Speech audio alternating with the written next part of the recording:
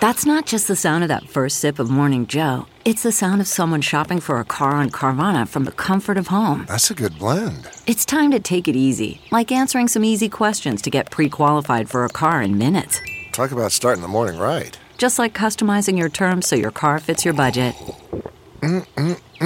Visit Carvana.com or download the app to experience car shopping the way it should be. Convenient, comfortable. Welcome to the Daily Break. I'm Andrew Tallman. Here's what's happening today at Newsweek. NFT.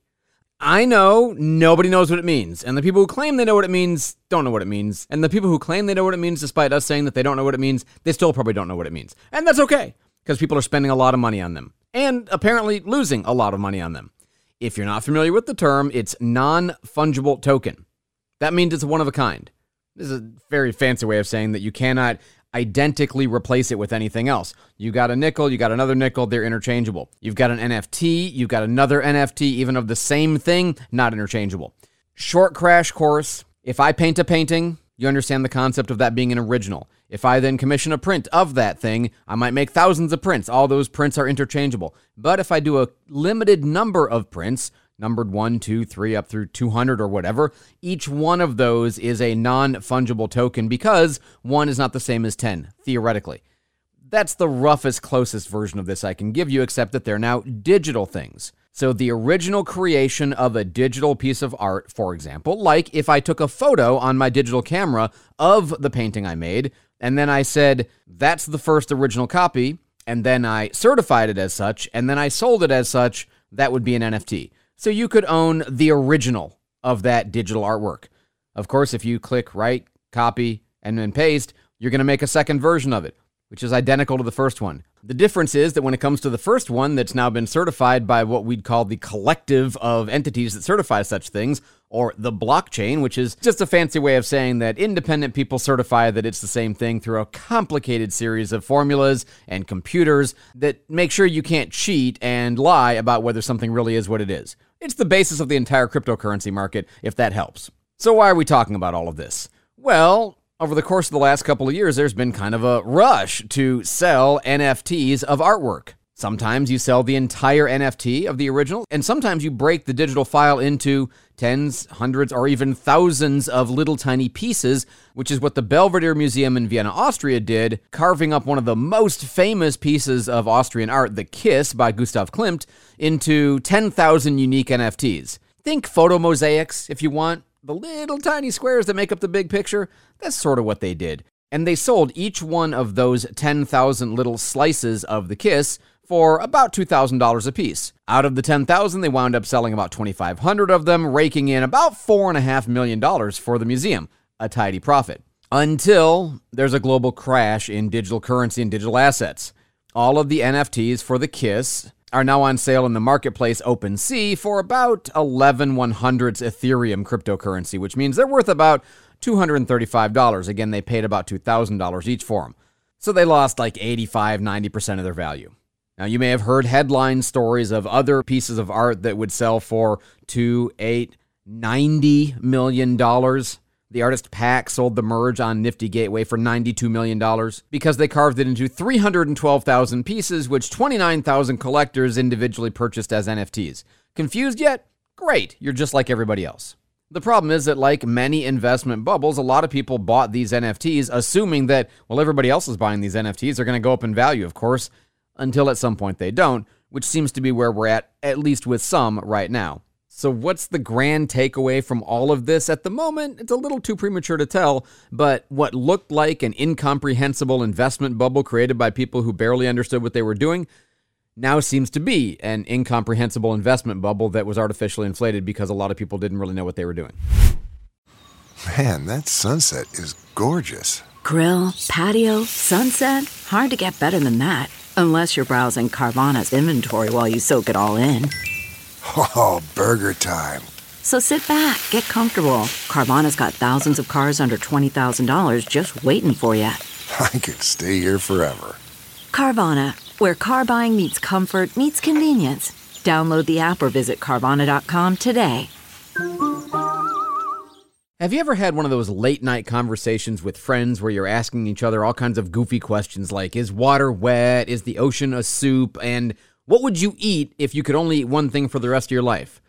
Of course we have. Maybe you haven't, but these are my friends, okay? And the answers you get in this conversation are things like steak, sushi, maybe somebody who's really trying to think the problem through says pizza or spaghetti. What about potato chips? Or potato chip sandwiches? I give you the case of Zoe Sadler, age 25, of Coventry, England, who has been eating Walker's potato chips in buttered white bread her entire life since she was a toddler. Apparently, her parents tried to get her to eat other things, but she always turned up her nose at them, refused to put it in her mouth. The only thing her parents could get her to eat were potato chips.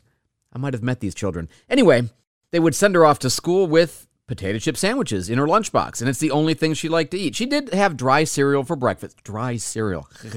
And she would try other flavors of chips beside the regular cheese and onion flavored, which is the kind she always ate. Let that sink in for just a moment. But other things would just make her feel ill. She says Christmas was always hard because nothing was ever appealing to her. She'd try to eat Yorkshire pudding, but never with gravy. Just nothing worked. And then, recently, she was diagnosed with MS. Terrible, right? 3 years ago. And she was desperate to have a healthier diet because her doctor said, you cannot keep eating like this. So she goes flipping through the internet and she finds a hypnotist, a hypnotherapist who she did two-hour sessions with, and he basically convinced her through hypnotherapy to eat regular food. So now she's been trying fruits and vegetables, cabbage, blueberries, nuts, cranberries. She says she loves how strawberries taste, and she says she's looking forward to things like curry, and she's tried Wagamama chili squid. I don't know what that is, but it sounds horrific. She's getting married to her fiancé next year, and she says that she didn't want to have to be eating potato chip sandwiches on her wedding, so now she's branched out and she thinks she'll be okay to eat other stuff. All I know about this story is I have to tell you it carefully so that my kids don't overhear and imagine they can somehow negotiate me into the position of only feeding them potato chip sandwiches until they reach the age of maturity. And finally, you know how the service industry has suffered recently because of an inability to retain employees? And of course, there's always the never-ending combat in order to make sure that the people who vacation with you, whether you're a hotel or a restaurant, like what you do and appreciate you and put good reviews online, and then their friends come and you make money, right? That's how this works. Then there's the other kind. The kind that are apparently so incapable of having ordinary relationships with people and not being strange or worse that they wind up driving people away. An anonymous Redditor who claimed to have stayed at a low-cost hotel in Georgia put a post up on Reddit in the mildly infuriating column. The title of it was, "Hotel keeps my deposit because I left a poor review on Booking.com." And in this case, rather than telling you the story, I'm going to read you the story, as it turned out in the text thread that the hotel operator sent to this person's cell phone. From the hotel, "I guess you didn't want that $20 back since you left a bad review." From the user, "LOL. Well, the fact that you messaged me, that is definitely going in a new review." Hotel, "Well, we asked if you liked it here and you said yes, then we offered to give you the deposit back. Could have just been honest. Honesty goes a long way in life." User, "You never asked if I liked it there. No one was even there when we were trying to leave. We had to leave our card at your service desk." Hotel, "We talked to you outside as you were leaving. Anyway, sorry you didn't like it. You rented the room at night and you didn't like the deposit was charged. We offered to return the deposit." User, "You have me mixed up with somebody else. I didn't complain about the deposit, nor did you talk to me outside as we were leaving." Hotel, "Okay, sorry. How can we improve for whatever you didn't like about the stay?" User, "Maybe not harassing customers for leaving bad reviews would be a good start, LOL." Hotel, "Okay, if you call that harassment." User, "I do, LOL." A lot of LOLs in this thread. Hotel, "Okay, these youngins are so soft nowadays. Bye." And then a couple of memes, which is kind of the way these things devolve over time. So how did Reddit take it? Well, 70,000 upvotes later, and at least one person who tried to call the hotel to tell them the comments about the hotel weren't a good look, to which the hotel operator allegedly replied, "Your face isn't a good look. Have you thought about that?" Outstanding quip for a telephone call, by the way. By the way, it gets worse. The follow-up to the meme war was the hotel operator sent a text saying, "Remove your Reddit post or everything will be turned into the police, including your registration info." So they threatened to call the cops on them for writing an adverse review online.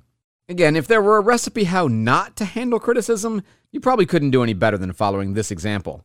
I'm just sitting here wondering what the charge would be. Aggravated honesty? Criticism with a digital weapon? If it were me, my suggestion would be The number you want to call is 911, and be sure to send them a copy of this text thread when you do. Let me know how it turns out.